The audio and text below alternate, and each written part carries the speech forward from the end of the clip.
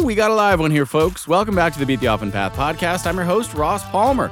Today, my guest is Benton Crane, CEO of Harmon Brothers, a humorous marketing/ad agency that's driven over $400 million in sales and reached billions of views with their work. Now, you may not know the company by name, but you've probably seen their work online. From iconic commercials for Kodiak cakes to Squatty Potty, Poopery, Lumi deodorant, the Ladder Luchador, and more, these guys have built a name for themselves, catapulting startups into the stratosphere with funny, long-form digital advertisements. If you're a first-time listener, let me tell you that we showcase unusual success stories on this podcast, and Benton Crane and Harmon Brothers are exactly that. They are the marriage of cutting-edge digital techniques and hilarious comedy, so I'm thrilled to introduce Benton Crane. Benton Crane, thank you for joining me. Been a longtime fan of Harmon Brothers and what you guys have been up to. Pleasure to be here. You know, your ads followed me around the internet for a while, and eventually I tracked you down and kind of got a sense of what you're all up to, and I love it. So I really wanted to reach out and, just kind of get a sense of the method behind the madness. Well, yeah, happy to be here. Thanks for having me on. Very cool. So can you tell us a little bit about what you do? What's the overview, the bird's eye view of your business? Sure. So I'm the CEO of Harmon Brothers. We're the ad agency that is famous for, Squatty Potty, Poopery, Chatbooks, FiberFix, ClickFunnels, Lumi deodorant, and many, many others. We are oftentimes referred to as the guys who do all those viral videos. We appreciate the sentiment. Most of them are not viral, but most of them are very, very successful. Yeah. And we think that success actually comes in a much more sustainable way when you're not relying on virality. But we'll take it if people want to think of us that way. Cool. Yeah, I mean, obviously, you're really pushing the boundaries in terms of what's possible. I personally love that you have built a serious business based on humor. I think that's something you don't see very often. So I have a lot of questions for you, lots of questions. Because, my roots are in comedy as well. I was in an improv group for, 6 years in a row. I was an actor as a kid. But now I do digital marketing myself. So It's just nice to see people out there who are, getting serious business clients, but are also keeping the fun factor and, crushing it with that combo. So it just instantly appealed to me what you guys were doing. I thought it was awesome. Yeah, I think humor is probably the most shareable thing that we have on the internet. You can think about all the things that get shared, and sometimes they're sentimental, sometimes they're controversial, sometimes they're fear-based. You can get some sharing coming out of lots of different types of content, but I think all of those would kind of play second fiddle to humor. Like, humor is just the most shareable thing because it puts a smile on people's face. Yeah. And, when you're scrolling through your feed and you have an opportunity to make somebody else smile, then you're not going to hesitate to share that. Whereas, some of those other types of content, you're going to think twice before you're like, do I want to be that guy who posts that, So for you personally, how did you get involved? Like, how did Harmon Brothers come to be? I noticed based on your last name that you are not, I'm assuming, a Harmon brother. Your last name is Crane. So what are the origins here? Yeah, great question. So there are actually 6 Harmon brothers. Oh, wow. They come from a very large family, 9 kids, 6 of them are brothers. Originally, 3 of them were together at a company called AuraBrush, and they together kind of pioneered YouTube marketing. AuraBrush was like this tongue cleaner that you scrape your tongue with, and then it gets rid of bad breath. And they were in the right place at the right time when Google had just purchased YouTube. Many people will probably remember at the time they paid, I think it was $1.6 billion for YouTube, and everyone was scratching their head like, what is happening? Are they out of their minds? But of course, they had this vision for turning it into an advertising platform. And so right as they were looking to turn that into an advertising platform, Jeffrey Harmon made this 2.5-minute long ad for AuraBrush, which at the time was like an unheard of length for an ad. Like, you either had your typical 30-second, 60-second TV spots, or you had your infomercial spots, which were like 15, 20, 30 minutes. But 2.5 minutes, that was just like this odd duck length. And so he makes this video and then he starts showing it to people, and everyone, myself included, was like, no, not going to work. You got to figure out how to make it shorter. You got to make it 30 seconds. And he was like, no, I need 2.5 minutes to properly communicate what needs to be communicated and to properly sell this product. And so he actually reached out to YouTube and he goes, can you guys give me a skip button so that the people who want to watch this ad can watch it? The people who don't want to watch it can skip over it. And this is and pre-skip button? Yeah, this is pre-skip button. Get out of here. And YouTube is like, at that point, they're still acting like a startup. This is brand new. They're just trying to launch an ad platform. And they're like, sure, we'll try it. Let's give it a whirl. And so they built the skip button. And, I don't think YouTube or Jeff had any idea at that point in time, like how impactful that would be to the whole industry. But now looking back over a decade later, I'm pretty convinced that like one tiny little innovation probably did more to change the advertising industry than almost anything else that I can think of. And it's because it simply shifted the power from the advertisers who used to have a captive audience. And so they're just like, hey, we can make whatever we want. We can, force feed it to you. You're a captive audience, deal with it. Right. And that's why we hated commercial breaks so much. They were terrible experiences. And that one little innovation of building a skip button shifted the power over to the viewer and made it so that the viewer can decide what is worth their time and what is not. And so then all of a sudden, the onus fell on top of us as advertisers to actually make stuff that people want to watch, something that people will voluntarily give their time to, something that people want to share, and something that they'll talk about, that they engage with. And so that was the beginning of what a few years later became Harmon Brothers. So the three brothers left Orabrush. Orabrush ended up getting acquired by Dentech. And when they left Orabrush, Poo-Pourri had been watching from afar what they were doing at Orabrush, and so they came a courting, if you will, and so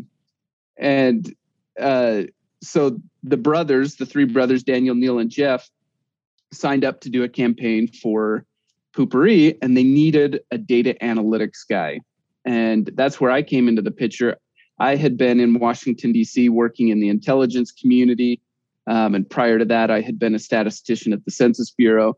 And so I was a bit of a spreadsheet, geek, if you will. Yeah.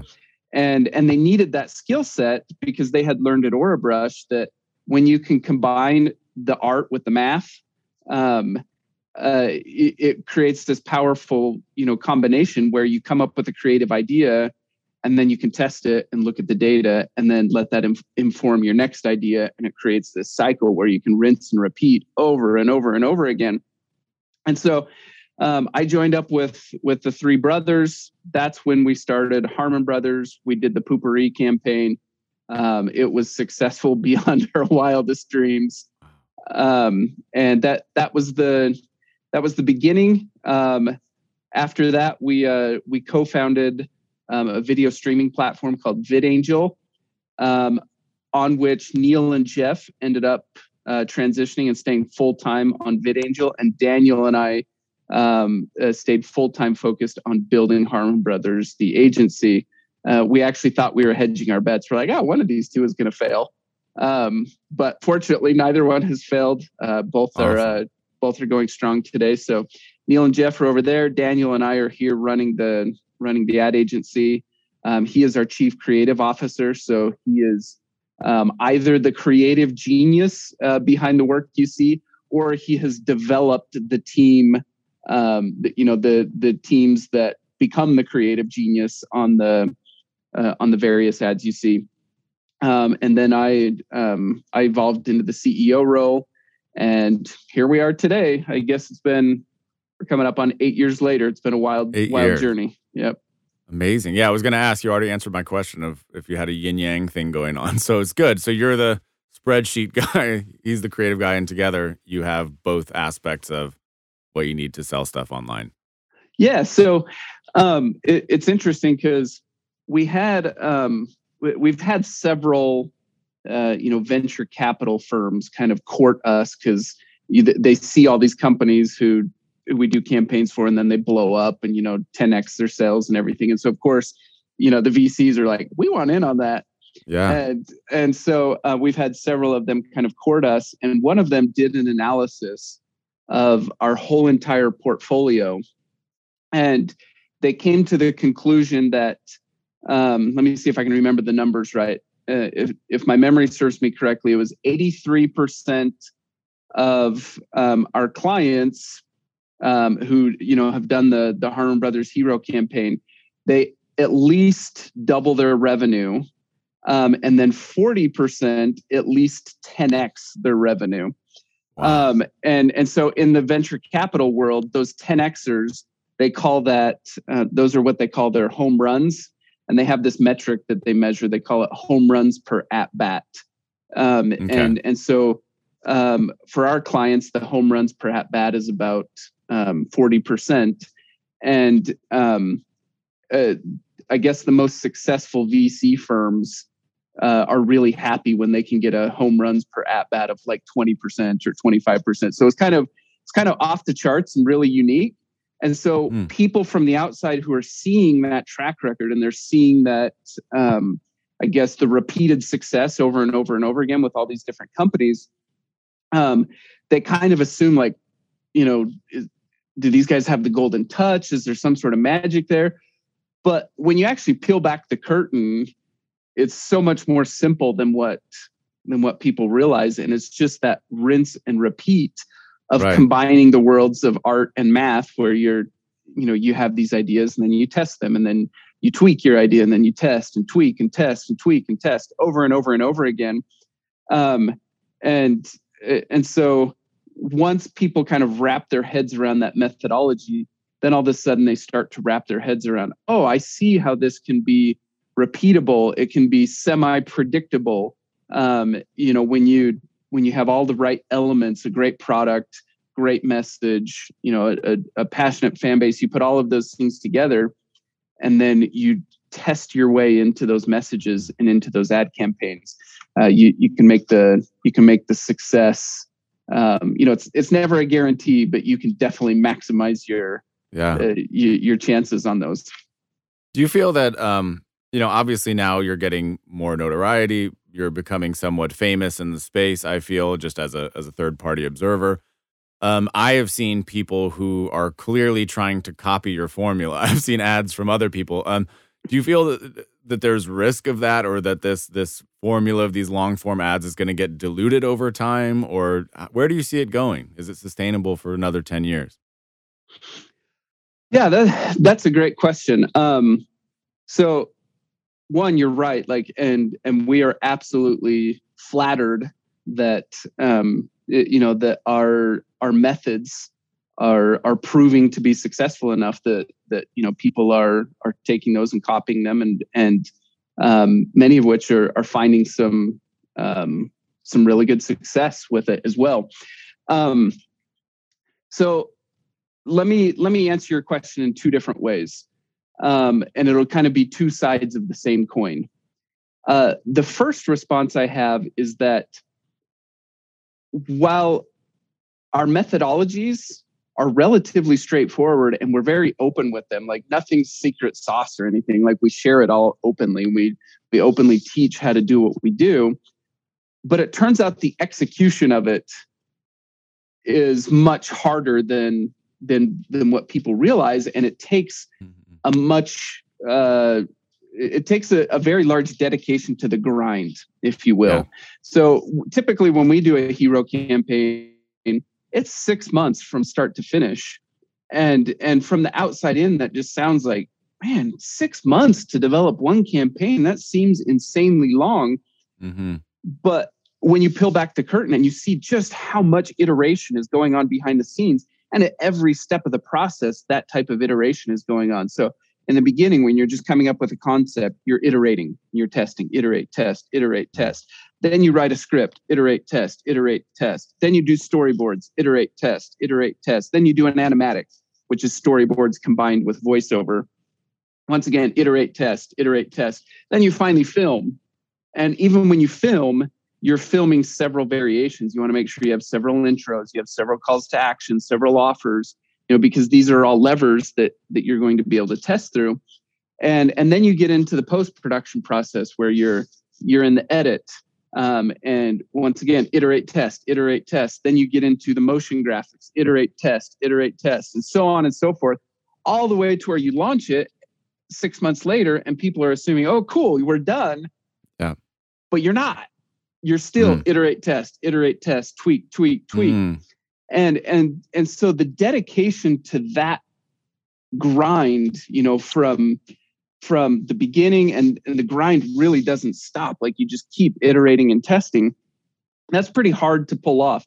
And so that's why you see kind of out in the marketplace, even though there are a lot of copycats out there, I'm not aware of any that are getting the same hit rate, that 40%, home run per at bat. Right. I'm not aware of anyone else who is even, coming close to approximate that. And two reasons. One, because that grind is really hard.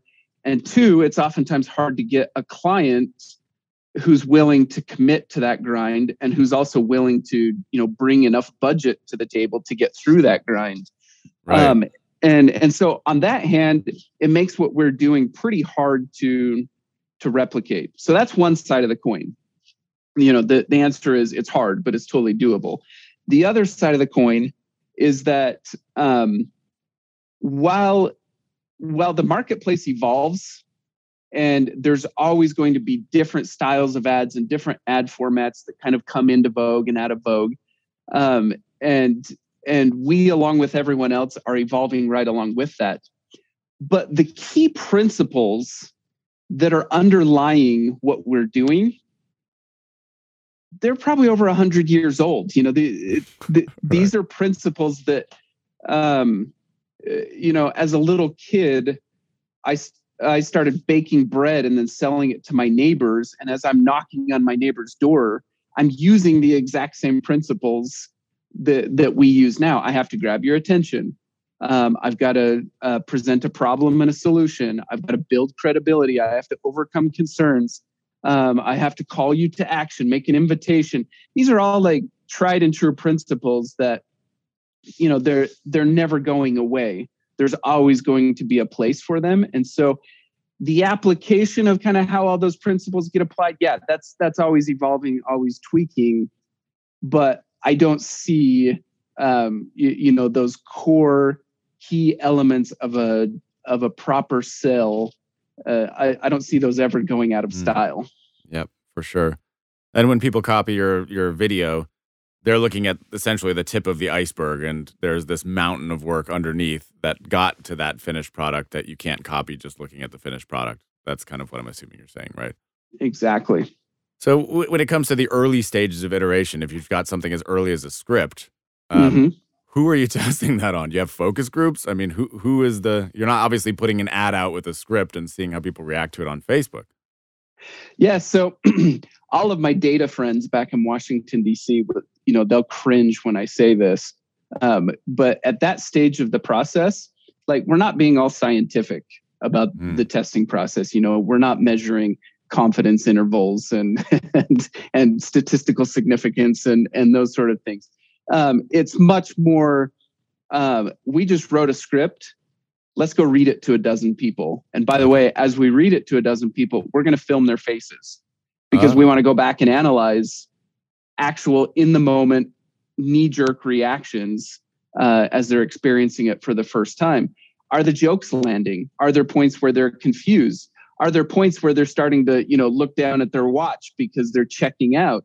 We need to uncover all of these things so that we can know where the strengths of the script are and where the weaknesses of the script are. And so that way we can identify the areas that we need to go workshop and fix so that by the time you end up with a video that, sometimes these videos can be 3, 4, 5 minutes long. We've had one go as long as 11 minutes.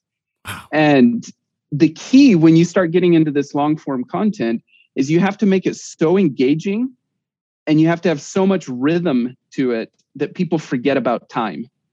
Have you ever noticed how, like, sometimes when you're watching a commercial, I know that like pharmaceutical commercials are infamous for this, where it'll be like a 90-second commercial because they have to read like all this fine print or whatever. And so it just starts to feel like it drags and drags, and you're just sitting there like waiting for your commercial break to end. And you're like, this is the longest thing ever.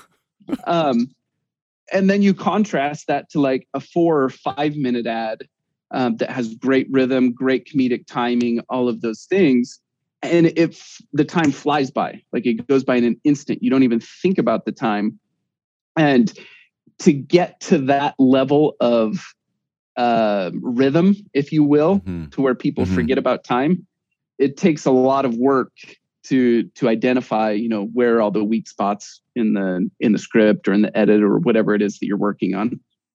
That makes so much sense. And to your earlier point, you mentioned obviously this is a huge buy-in from any potential client.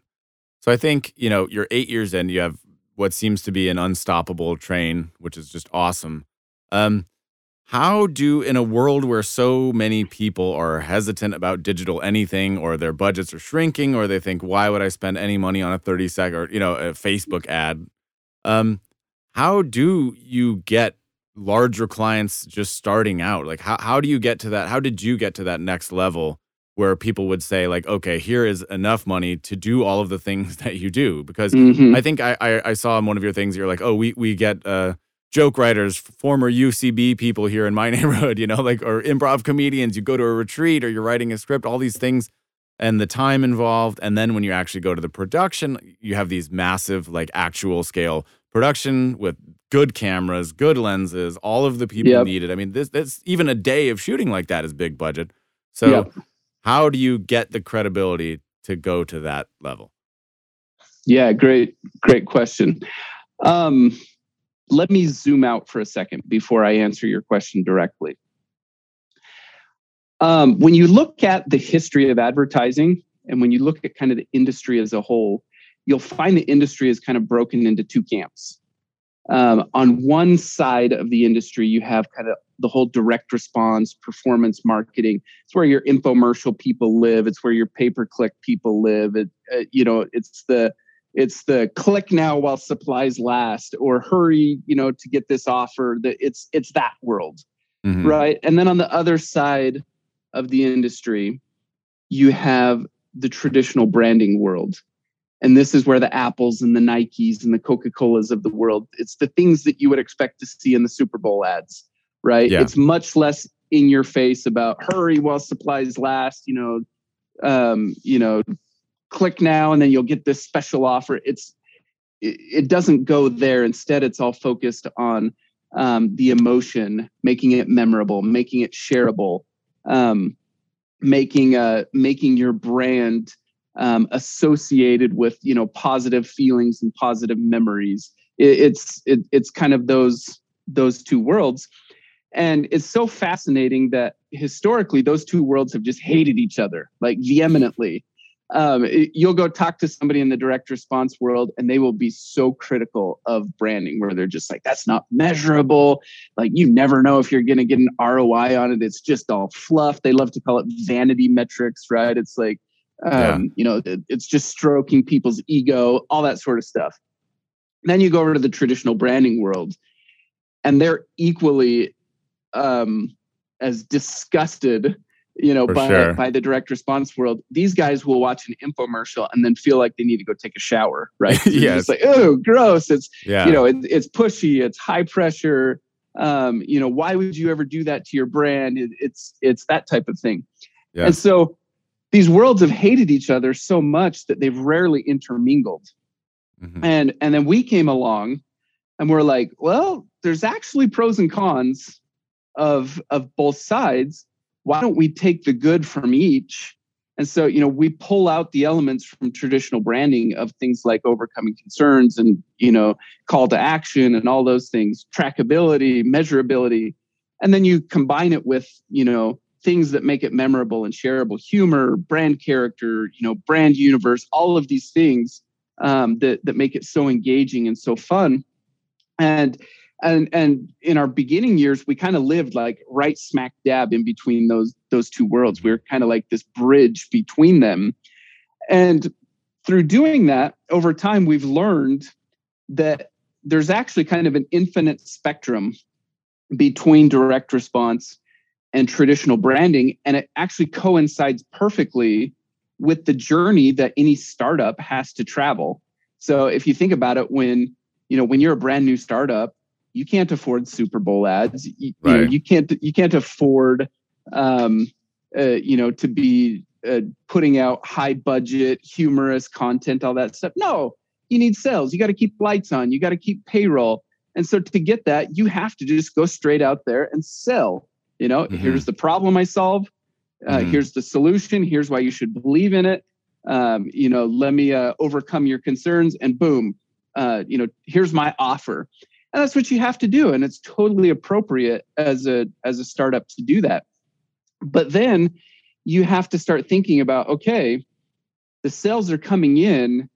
Now I need to start thinking about, okay, how do I build a brand that is going to stand the test of time?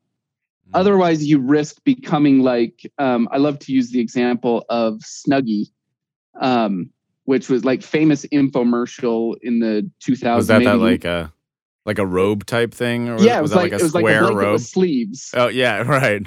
So like goofy infomercial, but wildly successful. Sure. Depending on the source you read, they sold somewhere in the neighborhood of $300 to $500 million worth of Snuggies. Wow.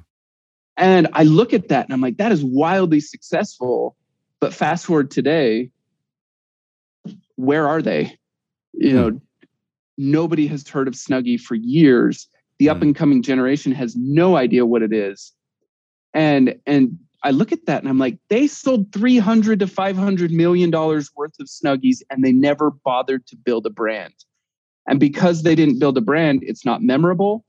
They didn't build a portfolio of products that can live under that brand. Like if they had done that, then today we would probably all have a dozen different Snuggie products in our house, and it would be this household name that everyone knows and trusts. But it's not. It's faded into obscurity, and that's why it's so important for when a startup starts to get success and those sales are coming in. It's really tempting to be like, "Ooh, I've made it." Ooh, I can spend $1 on ads and get back $2 in revenue. We're there. And many entrepreneurs fall into that trap. But then just like Snuggie, they have like this 2, 3, 4 year, run of success. And then all of a sudden something shifts in the marketplace or whatever happens. And that gets pulled out from underneath them and they fade into obscurity because they didn't bother to build a brand. And so back to your original question, how do you get to the point where, you can get companies with big budgets who trust this process? And the answer is you have to think about that process to give the right thing to the right client at the right time. Meaning a startup is not going to sign up for a big $500,000 big budget campaign, and nor should they. They need to work their way up to that and get to the point where they're thinking about, okay, how do we make our brand memorable? How do we make it sticky? How do we make it stand the test of time? And then on the flip side, you have these brands who they want to act like big brands. They want to act like the Nikes and Coca-Colas and Apples, but even though they're successful, they're still like a tiny fraction of the size of an Apple or a Nike. And so they actually have to think, okay, we've got to step back away from traditional branding a little bit and get a little more back toward direct sales. So one example, we just released an ad campaign for Third Love. Third Love is a Silicon Valley company that is disrupting the whole bra industry. Okay. So historically, Victoria's Secret has been like the big player in the bra industry, and over the years, Victoria's Secret's whole like play in the marketplace has been to use sex to sell bras. So it's actually kind of ironic and backwards that they're selling to women, but they're using messaging that's directed toward men. For men, yeah. Yeah. And so Third Love came along and said, no, that's backwards. It's a terrible experience. They're not speaking to women. And so they built this bra company that's for women, by women, and it solved all of those problems, where it has inclusive messaging, inclusive models, inclusive sizing, and they're speaking directly to women. They're not using sex to sell. Anyways, they came in and they were so disruptive that they started taking major market share away from Victoria's Secret and getting really, really successful. And so they were kind of going down that route of, we're acting like a big brand. We're doing traditional branding. It's the look, the feel, the emotion, all of those things. And they had a lot of success with it. But they reached a point where they realized that they needed to combine that branding with a little more direct sales. And so they came to us. And so we helped them kind of bridge that gap a little bit. And so the campaign that we launched for them, it has humor, it has branding, it has all of those amazing sticky elements to it. But carefully woven in there is the traditional sales pitch, the problem, the solution, the credibility, overcome concerns, all of that. But it's very subtle and it's woven in there in a way that doesn't make, traditional brand people feel like they need to take a shower. Right. So that's kind of like that's the broad spectrum. Okay. So how many employees do you have now in the company? Oh, let's see. I think we're in the low 40s, if I'm not mistaken. So getting up there. All right. So what is the, two other questions then. What's the typical engagement structure? You mentioned the hero campaign. And how many of these can you be doing simultaneously? Is it like we can only focus on one at a time and that's going to be a 6-month process? We do 2 per year, or what's the bandwidth? Yeah, great question. So we kind of have a range of offerings that start at what we call labs, which is short for Learning Ad Blitz, which are like really low budget, fast turnaround ads that are designed for testing. Like, get these ads out into the marketplace so that we can test through messaging and find out, what message resonates, what target audience does it resonate with. And those are cheap, fast, low budget. We can do a lot of those. And then you get into what we call sprint campaigns, and then up into kind of full on like hero campaigns, and then even into what we call like a portfolio campaign that includes like a whole bunch of assets that, in a portfolio, you want to give long assets, short assets for all different platforms, all different, TV, radio, banner ads, print ads. You just want the whole kind of the whole approach. And so to answer your question, obviously the further up that spectrum we go, the bigger the projects get and the fewer of them we can handle at a time. And so there's always kind of this blend of like, we'll have 2 or 3 big projects all kind of happening simultaneously. And then we'll have, call it, half a dozen, maybe 8 or 10 of the small projects, kind of running side by side with those. And we've developed out a structure. We kind of ripped this off from Pixar, where we use what we call our brain trust, which is a term that we stole from the book Creativity Inc. Yeah, I remember that. That's a great book. Yeah. So the way that it works is we've developed several different creative directors. And so each project gets its own creative director. And that creative director is, they are in charge of all the critical creative decisions for that project.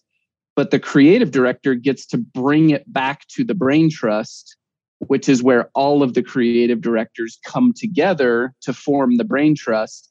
And so every single project is actually getting the brains of, all of our creative directors who are picking holes and saying, okay, something's not clear here. I'm not understanding this, or, what could you do here to fix the timing on this, or whatever it is. Yep. And so that makes it so that even though we have, I don't know what we're up to, 7 or 8 different creative directors who are simultaneously running all these different projects, you don't end up with this situation where it's like, oh man, this project would have been so much better if this other creative director had taken it. We actually get a really high level of quality out of all of our creative directors because they all have the brain trust to support them and to make sure that each piece of content gets its best shot. That is very cool. I love that. And Pixar, I mean, they're legends. Obviously, that's a great model right? to go on. I mean, that was a great book. I mean, nothing too good can be said about Pixar. They're awesome. So go back to 8 years. You're just, okay, you, one of the Harmon brothers, you're starting this thing. How many people did you have as employees at that time? Just the two of you, or did you have a team? Well, there was 4 of us originally. Okay. So 3 brothers and myself. Okay. Yes. And that's what we launched the Poo-Pourri campaign with. And obviously, like, even when you're a tiny team like that, when you go on set, you're going to bring in a bunch of contractors so that you have, camera operators and, gaffers and all the different people who you need for a crew. But yeah, it started out as just 4 of us, key team members. And then over time, we just kept replacing ourselves. You know how it is in startup world. You wear a million different hats. Yeah, absolutely. And over time, you just start to identify, where your contribution can make the most impact, and you shift your focus there, and then you let somebody else step in and wear the hat that you were wearing. And in almost every case, we hire people who wear the hat better than than we wore. The Ford model. Yeah. You're looking for those smarter people. That's super cool. I think it might have been one of your emails. I'm on your mailing list, but one of your emails, I think you said something about like you try to focus on only the most important things in your core strength. You delegate everything else. You made a message somewhere about delegating a lot. Mm-hmm. What was your approach to expanding into delegating? Who did you bring on first, and how did you start taking more of a managerial role and less of a in the weeds role? Oh boy, my memory's going to be a little bit foggy, but I think the first area where I replaced myself was in legal, because in the beginning, we wrote. I think our first couple of contracts, or at least maybe our first one contract, we just wrote it ourselves. It was just like one pager, like, we agree to do this, you agree to pay us this, cool, thumbs up, shake hands, let's go. And so naturally, I replaced myself there so that we could get, proper contracts in place. And then I think I replaced myself next on the accounting side of things, because, I was doing all the bookkeeping and all of that stuff. And it quickly turned into a train wreck because, it takes a high level of attention to detail for that type of stuff. And for me, it was like just a side, something that had to be done. And so I'd give it a little bit of time, when I had to. Then after that, I think I started replacing myself in ad buying, because that's a very tedious, it's like always on, you're always checking the accounts. It just takes a ton of focus, a ton of attention to detail. So I replaced myself there. Okay. And well, I don't remember exactly kind of how the sequence went, but I just kept replacing myself over and over and over again, and kept encouraging the team members who we brought in to do the same thing, to build your sphere and then replace yourself so that you can get really focused on the key areas. And so over time, I've narrowed my role down to 3 things. And I try to only focus on those 3 things. And if anything falls outside of those 3 things, then I'm like, okay, I should be delegating this. Who should I delegate it to? So my 3 things are: 1, I have to shape the future of the business. And so, I'm constantly thinking about what is next? How do we need to position ourselves? What are the market opportunities that we can get out in front of? What are the market opportunities that we can create? Constantly thinking about that. 2 is, how do I evangelize our why, our mission, both externally and internally, so that we're establishing our brand in the marketplace, and so that we're really internalizing and living our brand inside the company. So that's my second thing. And then the third thing is to just tear down roadblocks for the team in any way that I can, so that I kind of think of myself as a bulldozer sometimes, where I'm just like, okay, is something in the way of the team moving forward, and can I knock that barrier down somehow? That's great. Have there been any notable challenges? Has it been just a series of green lights, or have there been any notable challenges? Like, what are some struggles? I mean, oh boy, there are always really hard struggles. Like, every successful entrepreneur has had to go through the grind and had to eat dirt and had to suffer. Our podcast is called the Poop to Gold podcast, and that's the whole theme. I know it well. Yeah. It's what is the poop moment that you have to go through to end up in the gold? The shit sandwich it's been referred to. Yeah. Yep. We are no exception to that. Like, it is it's been a grind. It's been a hustle the whole entire way. A lot of people don't know this, but when we did Poopery originally, and then we shifted gears and we co-founded VidAngel. And that first year, it was really, really hard sledding. And we got to a point where we were running out of cash. And that was when Daniel and I decided, okay, we got to go do some side projects to kind of keep food on the table, keep the lights on. Mm-hmm. One of those side projects ended up being Squatty Potty, which kind of like, that created a takeoff moment for us. Yeah. But leading up to Squatty Potty, I had to go pour concrete on a construction crew. Okay. I drove Uber. I was one of the first 3 Uber drivers in Provo, Utah. Get out of here. That's hilarious. And like Daniel was, he was out like helping people design their little websites and Sure. Doing like really low end graphic design work. We were like all other entrepreneurs who are just like, we just have to figure out a way to survive and to hustle and to keep the lights on. And so good. Yeah. So by any means necessary, just like everybody else. That's right.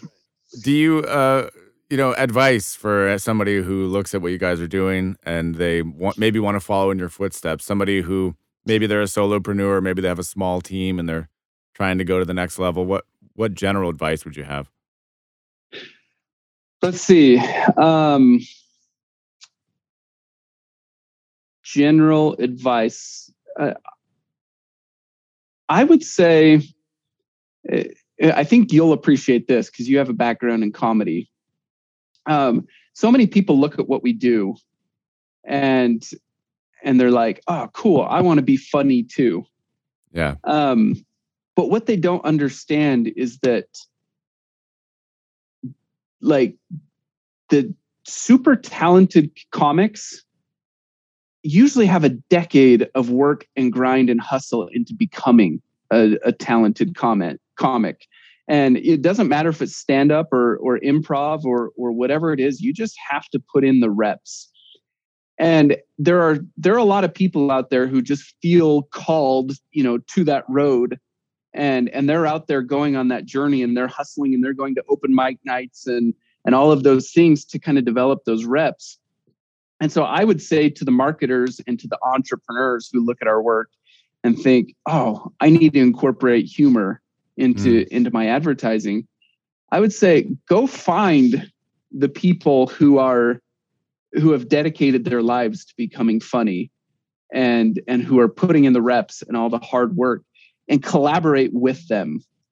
Because that collaboration between, dedicated comedians combined with entrepreneurs and marketers, it's a really, really powerful team that ends up in way better results than if you tried, as a marketer or as a comedian, or sorry, as a marketer or as an entrepreneur. It's like, I'm going to be funny today. Right. It's, so it's kind of, it goes back to that delegation thing. It's recognizing where am I strong and how can I surround myself with people who are strong where I'm not, and working with real comedians is a great way to kind of practice that.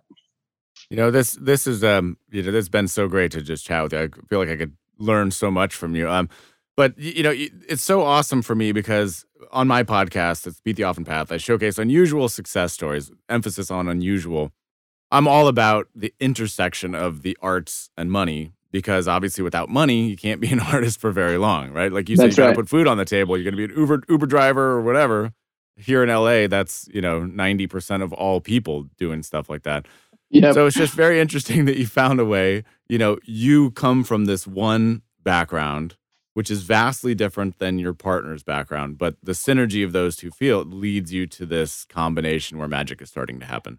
That's right. You've got the data-driven people. You've got these actual comedians that you're bringing on your writers' retreats, and you're coming up with this cool stuff. So to me, it's just like, it's fascinating, man. It's really cool. So congratulations on making it this far. Yeah, thank you so much. I really appreciate that. And we always feel super blessed when we're able to kind of take a starving comedian and give them like a good source of income by letting them come into our world and teaching them how to write on ads and teaching them the principles of marketing and sales. And so even though they're out hustling and they're out on the circuit doing their open mic nights and all of that stuff, we can bring them into our world and kind of provide that, a little bit of a monetary security so that they can keep chasing their dream.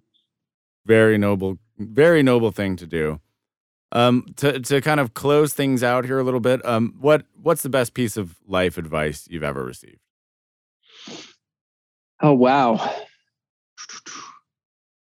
I've received a lot of good pieces. The one that's popping into my head right now, it was actually told to me by my late grandfather. So he passed away. This has been probably 9 or 10 years ago. But he was a farmer. He was a potato farmer in Idaho. And so growing up, I had the opportunity, during a few summers to go up and work for him.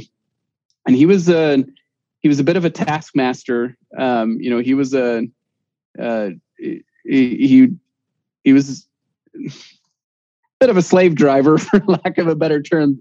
Like, he worked us hard, and in doing that, he kind of taught us the value of work. But I remember there was one time when he kind of pulled me aside and he gave me this little lesson. And what he told me was that he said, if I always, in whatever job I work in, if I always look to the person who is above me and focus on making them successful, he said, I'll never have to worry about being successful myself. Wow. And as a kid, I don't think I fully wrapped my head around the implications of that. Yep. But as my career began, I started applying that. Yep. And now looking back, like, it's mind-boggling. One, how rare it is that people think that way. And two, like, how impactful it was to my career. Because at every step of the way, when I just looked at who is the person right above me and how do I make them wildly successful, I never had to think about my own career progression. I never had to worry about raises. I never had to worry about promotions. I never had to worry about any of that stuff. I just worried about making that person wildly successful. And then there was always somebody above who was reaching back and pulling me along. And every time there was an opportunity for a promotion or a job change or whatever it was always because somebody else was saying, yeah, Benton needs to, needs to be in this role. And so that one tiny little piece of advice that came from my grandpa ended up impacting my career in major ways. And I wish that was a principle that more people understood. Well, that is a lovely sentiment to wrap things up. Again, I really appreciate your time. Thank you so much for being on this show with me. I do want to give the floor to you. Is there anything that you want to promote directly, or anything that you want people to know about, where they can find your work or follow you? Yeah, so there's kind of a range. If you just want to follow us and just kind of keep in touch and see what we're up to, I would say follow our podcast, From Poop to Gold. If you're interested in learning how to do what we do, and whether you're a comedian who wants to learn marketing or you're a marketer who wants to know our methodology, check out harmonbrothersuniversity.com. We teach it all there. It's the exact same curriculum that we use to train our own people with. Or if you're interested in working with us, partnering on a project or something, just check out harmonbrothers.com and reach out to us. Be patient. We're sometimes not the most timely in getting back to everyone, but we do receive all of those. We hear you and we get back as quick as we can. And wherever there's an opportunity to help out, we'd love to jump in and help if we can. Well, that's wonderful. And with that, the podcast is officially over. Thanks, Ross. Thanks for listening to the Beat the Often Path podcast. If you've been enjoying this show, please like, comment, share, subscribe on Apple Podcasts, subscribe to me on YouTube. It would mean the world to me. Also, do you have an unusual success story, or do you know someone who does? Well, please recommend them to me. They could be a future guest on this show. Maybe they've rolled the largest boulder down the mountains of Tibet, or maybe they built the world's largest chicken farm in Madagascar. The point is, I don't know what I don't know, so I'm looking for inspiration and unusual success stories. So help me by being a part of this adventure. I'm looking to grow this podcast with you. Thanks again for listening.